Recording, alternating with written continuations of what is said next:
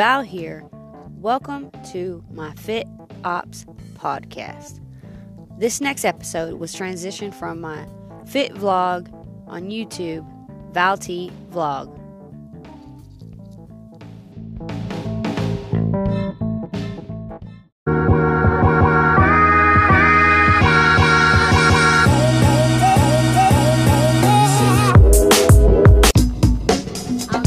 Val here at Val T Vlog. Thank y'all for following along if y'all have been, and if y'all are just joining us, welcome. You may have seen on my Instagram I mentioned Let's Talk Love Handles. If you have not, no worries. At the end of this video, there will be a link at the bottom so you can click to have access.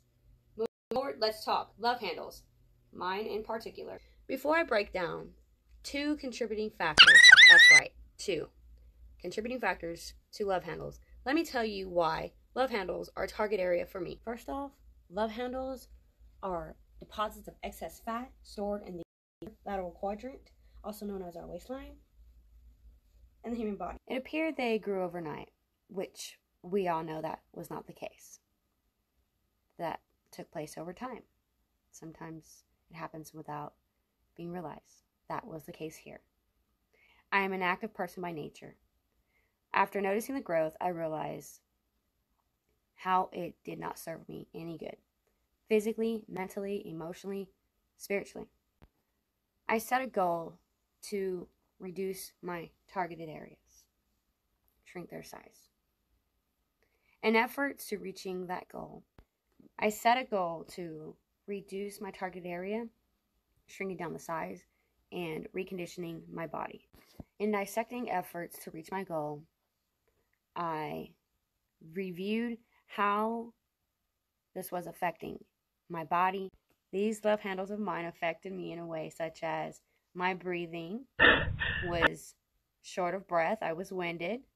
Also, my flexibility, range of motion, almost as if a person has an arm injury, is unable to have the ability to fully extend their arm up and reach, extend away from them, or even lift an object. Overall, how I felt about my performance and efforts of my exercises.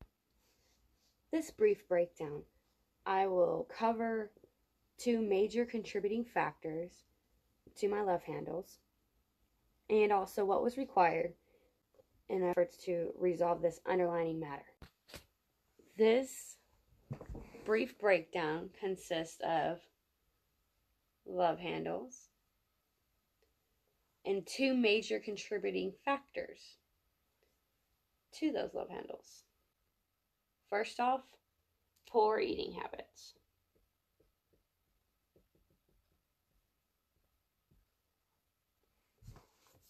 Can you see that? Okay.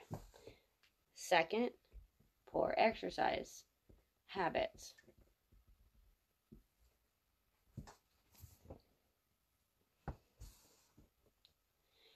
What did the poor eating habits consist of? Cereal. That's right, cereal. And soda. Yeah, soda. That's another story for another day. Poor exercise habits consisted of stress. So, put 2 and 2 together. What do you have? Love handles. Looking at this, I needed to see what I was missing, what was needed, what was required in efforts to reach my goal of reducing my love handle size and optimizing the reconditioning of my body. Narrowing it down, I had to remove the cereal and soda by cleaning up my eating habits, which would then eliminate some of the stress. Okay.